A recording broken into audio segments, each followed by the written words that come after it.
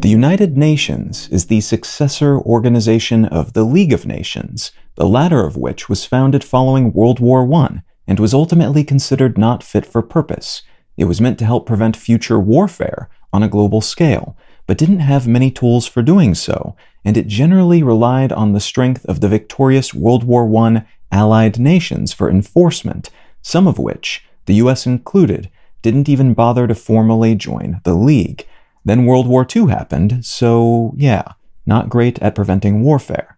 The UN, in contrast, was formed in the wake of World War II, so about 25 years after the League was established, and it was tasked with all sorts of things, including keeping the peace on a global scale, but also managing and delivering humanitarian aid, protecting and expanding human rights, promoting sustainable projects, and generally maintaining a global legal structure by which the whole of the world's governments would need to abide. A pretty tall order, but one that was made more doable by the direct involvement of the two superpowers that emerged from World War II, the United States and the Soviet Union, and their adherence to the various monitoring programs meant to keep tabs on military buildups and movements, and their pushing for decolonization efforts, which led to a wave of freed colonies in the 1960s in particular. That all helped expand the initial group of 51 member nations to 193 as of 2023, which is almost every officially recognized nation on the planet. After the Cold War, when peacekeeping efforts became a little less pressing and expensive at the high end, monitoring nukes and such, but more widespread and scattered because of a flood of new conflict-prone areas during the first half of the decade, the UN was granted additional resources and bandwidth to invest in these and other missions, so it expanded into what it called multi-dimensional missions, including grand tasks like helping new nations establish sustainable governments, monitoring human rights in traditionally human rights violating regions, and making sure elections were conducted fairly and legally, all of which should theoretically help with that larger omni-mission of making sure the world is more peaceful as more human rights, sturdier government systems, and other such foundational social and managerial elements tend to be associated with less conflict and warfare. Also vital to that larger conception of how to keep everyone playing nice with each other, though, is making sure the international monetary system works smoothly and fairly, ensuring there are not winners and losers, but instead a whole lot of different sorts of winners, everyone able to profit from dealing with everyone else, building economic ties between nations so that it's more profitable to trade than to fight. Sustaining such a system requires all sorts of rules and conventions, and agencies capable of enforcing said rules and conventions. So the United Nations established the International Monetary Fund, or IMF, when it formed in 1945 at the Bretton Woods Conference, which was officially called the United Nations Monetary and Financial Conference, where, among other things, it was decided what was called the Bretton Woods system would be used to manage global financial markets and economic relations moving forward. What I'd like to talk about today is the IMF, how this system is used and is functioning today, and alternatives that have arisen in recent years, challenging what's become the default means of dealing with global sovereign debt crises.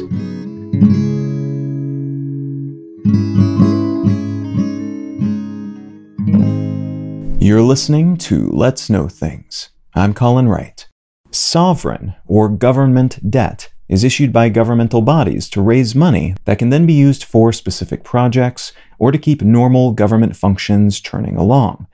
Governments typically use what are called debt instruments like bonds or bills to generate money in this way, investors buying bonds that will pay out a bit more than they cost to buy at some point in the future, for instance. And that allows said governments to keep cash flow at proper levels, while also allowing them to pull in more money than usual when warranted, when they want to pay off some other debt they've accumulated, for instance, or when they are keen to engage in some industry-specific refurbishment or upgrade and want to raise money for that effort. Most governments also have other debt obligations on their balance sheets, like pension responsibilities for government employees and Social Security payments guaranteed to all citizens who paid into that system over the course of their working lives. The total debt of all kinds, from top to bottom, from the federal to the local level, is aggregated into what is called general government debt, and this is the metric typically used to tally the gross debt of a given government entity. We can weigh this tally in slightly different ways, depending on whether we choose to gauge the market value of debt, meaning what it would be worth in exchange for cash on a given day based on market conditions, or the nominal value of debt, which is based on how much debt is owed to the creditor. So if a bond is worth less before full maturity, that would influence the market value of that debt instrument, but the nominal value would take the full face value of that bond into account. Governments often accumulate debt because of investments made in their social services and their economy. So while there are instances of governments going into debt because of corruption and things like that, usually, if a government owes money, it's mostly because it made some kind of investment that is expected to pay off at some point in the future, or because it is sustaining what it thinks is the proper level of services, and it doesn't pull in enough money in taxes currently to pay for all those services. There is disagreement about how much accumulated debt matters in wealthy countries that, unless something dramatic changes, will absolutely be able to afford their debt payments and the interest that debt accumulates. Some don't like this approach on ideological grounds, some think it is silly to accrue debt and to be forced to pay interest, while others see it as being similar to how the larger economic system works, with banks tending to loan out money that they do not have on hand in order to generate their own interest and income, and stoke economic activity at a much larger scale than would be doable if they stuck with only loaning out what they physically had in the vault. It's been argued that nations that don't accumulate debt grow less fast and generate less overall wealth over time because they're not using the leverage they have available to them. Others have contested this argument, though, suggesting that more wealth can be generated over time more stably if a nation is not burdened with those additional interest payments. Whatever the case may actually be for wealthier nations, debt can become a real issue for poorer nations, as they are not as solidly positioned to pay off both their debt and the interest it accrues, and that can lead to default, not paying their creditors, which in turn can result in a lowered debt rating, which then makes it more expensive for them to borrow money in the future, a cycle that can make everything more expensive for them and diminish their ability to make investments and even pay for basic, fundamental services and infrastructure. More debt can also lead to inflation if the central government buys up too much government debt as part of a larger effort to issue more local currency, and it can lead to complications related to exchange rates, especially for countries that are not wealthy and which have to import a significant volume of fundamentals like food and energy products. That latter issue has been especially pressing for several nations of late, including for Pakistan, a nation of 230 million people that has seen a series of environmental disasters that have amplified already iffy economic conditions in the country. Pakistan's economy was short about $22 billion just to service its existing external debt that needed to be paid to other nations and international creditors, and to finance its 2024 financial year account. Being a government, it has money and the ability to print more money should it ever decide to do so, but it only has about $3.5 billion in foreign reserves, meaning in other currencies, like US dollars, and that leaves it far short of that $22 billion it needs to pay out in foreign currencies in the near future. Pakistan's economy has done badly enough of late that its credit rating, as determined by the 3 international credit rating agencies that governments tend to look at for such things, has dropped meaningfully, down to CCC+, CAA3, and CCC- from Standard & Poor's, Moody's, and Fitch, respectively, which marks Pakistani debt as just above speculative grade. Not good, and that speculative, risky nature makes getting debt more expensive because creditors then demand more interest on the money they loan to account for that increased risk. All of which made some kind of large-scale assistance necessary. So the Pakistani government asked the IMF for help, and it needed this help by July 1st, 2023, as that is when the new financial period began. At essentially the very last minute, the news of this agreement was dropped on June 30th. The IMF reached a staff-level agreement with Pakistan to give them access to $3 billion, enough to help them avoid an immediate debt default and cover the cost of things like food and energy products for long enough that they should be able to get other debt-related relief lined up. This is more than was expected. The government was hoping to get the balance of an earlier IMF bailout package, which would have been about $2.5 billion from a total pot of $6.5 billion, all of which was originally agreed in 2019. That package expired last week, so there was a scramble to get that last bit of money out before it disappeared, and this new arrangement would seem to build on that prior one, which alongside that additional available money also provides policy and framework support to pull other investments and credit into the country from other sources. So the IMF is giving the Pakistani government more immediate support, but also kind of forcing them to make changes in how they spend and service debt, which in turn will make it more likely that other creditors will offer them debt at relatively affordable prices because they are being forced to be more economically responsible by this big international entity. That type of forced responsibility, though, is at the root of why so many entities, from governments to some types of nonprofit organizations, do not like the IMF. They provide help to governments that are struggling and which might otherwise collapse into a debt spiral, everything becoming worse, but the cost of that aid is often something close to, or just over the cusp of, austerity, which in practice means the government cannot invest as much in things it wants to invest in, has to raise taxes, and basically has to shore up its economic position to prove to the IMF that it's not just going to take this money and then find itself in the same bad position again within a couple of years. They want to see evidence of effort toward a better financial state, with better being defined in this case as less debt, more income, and more responsible spending, responsible as defined by the IMF. This sort of pressure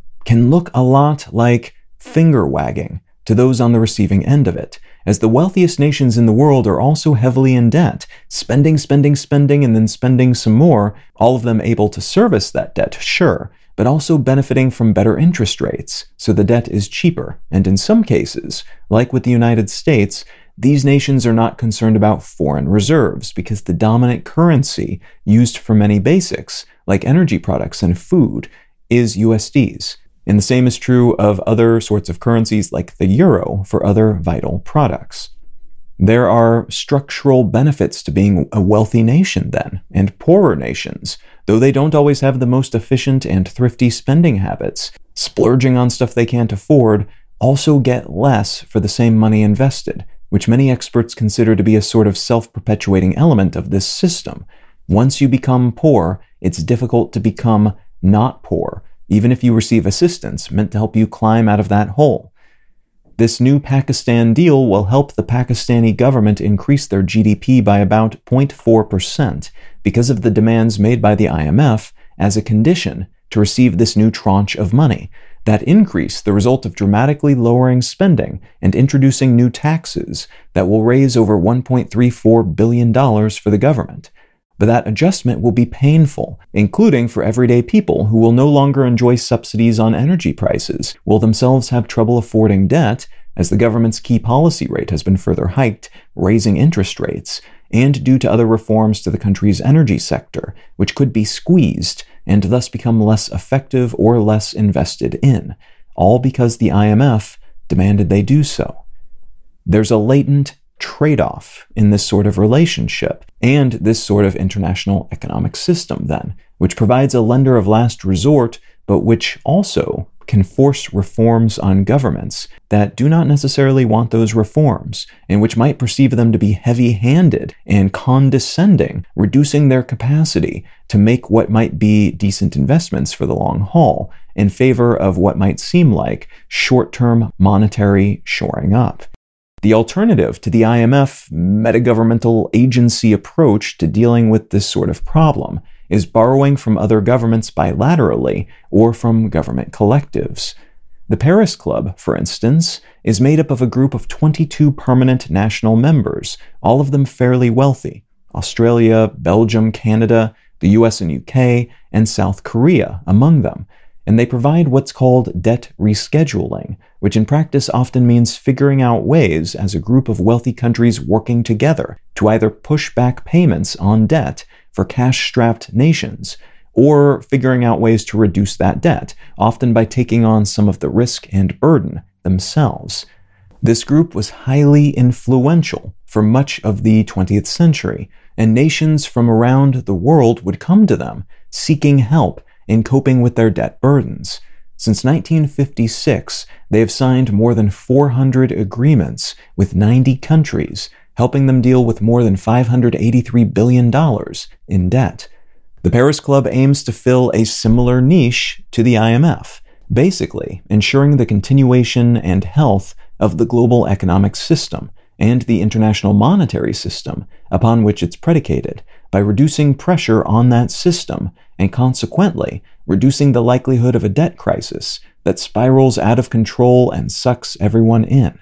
This could be seen as another facet of that larger UN goal of preventing the outbreak of war and generally making everyone happier and healthier and encouraging more trading with each other, engaging peacefully rather than with violence. But it's also a means for these nations to reestablish their global influence, as being a Paris Club member means you are one of the savior nations that other nations, which might need you someday, will want to kowtow to in various ways. That's the theory, at least. So there are genuinely beneficent rationales behind this sort of bailout effort, but those rationales are blended with somewhat self-serving versions of the same, allowing governments to achieve more influence and to protect their status and well-being by preventing some kind of large international economic spin-out.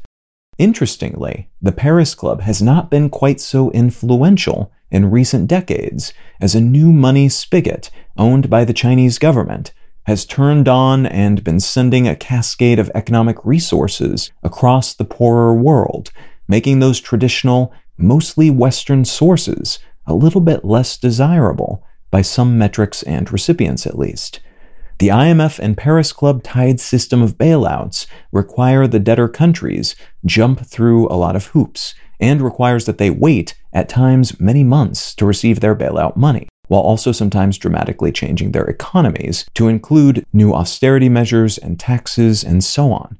This makes good sense through the lens of wanting to make it more likely that the country receiving this bailout will do better economically moving forward, which in turn can help them attract new creditors and investors.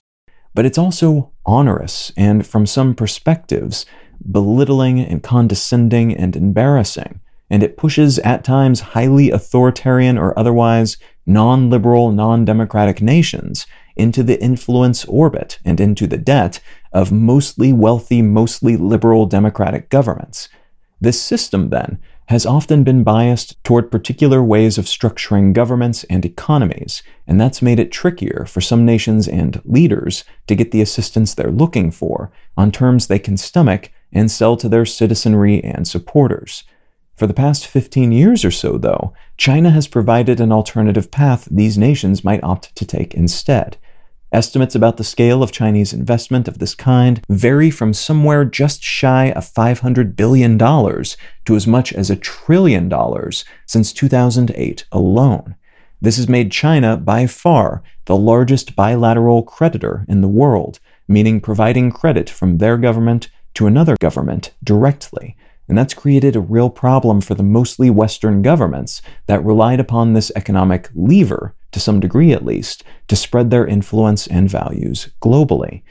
This money from China, alongside similar funds from nations like Venezuela and Saudi Arabia, have been dubbed rogue aid by some liberal democratic governments that see them as threats to the global, mostly capitalistic, mostly democratic order. They see these funds as basically propping up dictators and other top-down repressive governments, which makes it more difficult for them to try to nudge these governments in a different direction. This Chinese money has given these debtor governments a means of servicing their debts without having to go to these misaligned nations and institutions then, which unto itself has been disruptive to those nations' and institutions' goals. It has also given China far more influence in these parts of the world, as they are now the beneficent entity that these governments have to win over. And it gives China substantial economic access and leverage, including access to raw materials like metal and lumber and fuel and other similar goods that it requires on just a staggering scale in order to perpetuate its growth. And a lot of those resources come from these poorer nations, and as part of the bilateral deals it strikes with them, China tends to get favored nation status when it comes to scooping those up. China's deals seldom require much in the way of new economic practices or rules. It doesn't enforce austerity on the debtor nation, instead mostly saying something like, hey, we'll give you a bunch of money, and you just have to spend some of that money on us building this new mine and this new highway system and railroad in your country. And that has allowed China to prop up its own sprawling business network while also putting into place new economic engines, which in some cases help that recipient nation generate more money over time, but which either way ties it even more tightly to China, as that mine's resources will then be sold to China, and more of its infrastructure will be reliant on hiring Chinese companies for construction and maintenance purposes. The outcomes of this type of Chinese investment have been mixed. Many nations that have taken Chinese money have been left in what's sometimes called a debt trap, putting them into near-perpetual debt to China, which gives the Chinese government even more leverage, and in some cases allows them to take over valuable infrastructure like docks and railroads. It also allows debtor nations to take on still more debt, which can lead to some short-term benefits, but which does little to force any kind of debt-related corrective, which means the debt problem can become worse and worse, with China granting them more and more money if they ask for it. The long-term consequences of such an approach have been questioned, but we haven't seen this play out long enough to say for certain if at some point this much money flooding into an economic system can naturally nudge it into becoming more sustainable, the theory being that maybe more resources will lead to more and better economic investments, which over time will lead to more assets that then allow these debtor nations to generate enough money to pay off their debts, keeping those upgraded economic engines intact as they do so. We'll have to wait and see about that, but most of the analysis not coming out of China is fairly pessimistic on the matter. Over the past few years, following the dawn of the COVID-19 pandemic, some of these relationships and dynamics have been questioned and rethought, with the Paris Club and IMF aiming to do more wholesale debt forgiveness rather than restructuring, and China in many cases refusing to even consider taking a small haircut on what they are owed by their debtor nations, leaving many of them struggling to repay their debts, much less the interest on those debts, and the Chinese economy suffering a bit as a result. For their part, the IMF and several large governments have been calling on China to commit to some kind of debt relief program, and there have been a few small indications that the Chinese government might be willing to do something like that under the right circumstances, especially if the IMF gets involved and reduces their risk, China's risk, including, in some cases, by helping debtor countries restructure their economies in the very way those debtor nations were hoping to avoid by going with Chinese debt. While we've seen that tiny bit of cross-pollination between these polarized visions for handling international debt issues, though, some experts worry such combined efforts will mostly result in the worst of both models, leaving poorer countries burdened with both bureaucratic hoops and unforgivable debt to China, unless something fundamental changes in the way we manage the global financial system, which is unlikely, at the moment at least.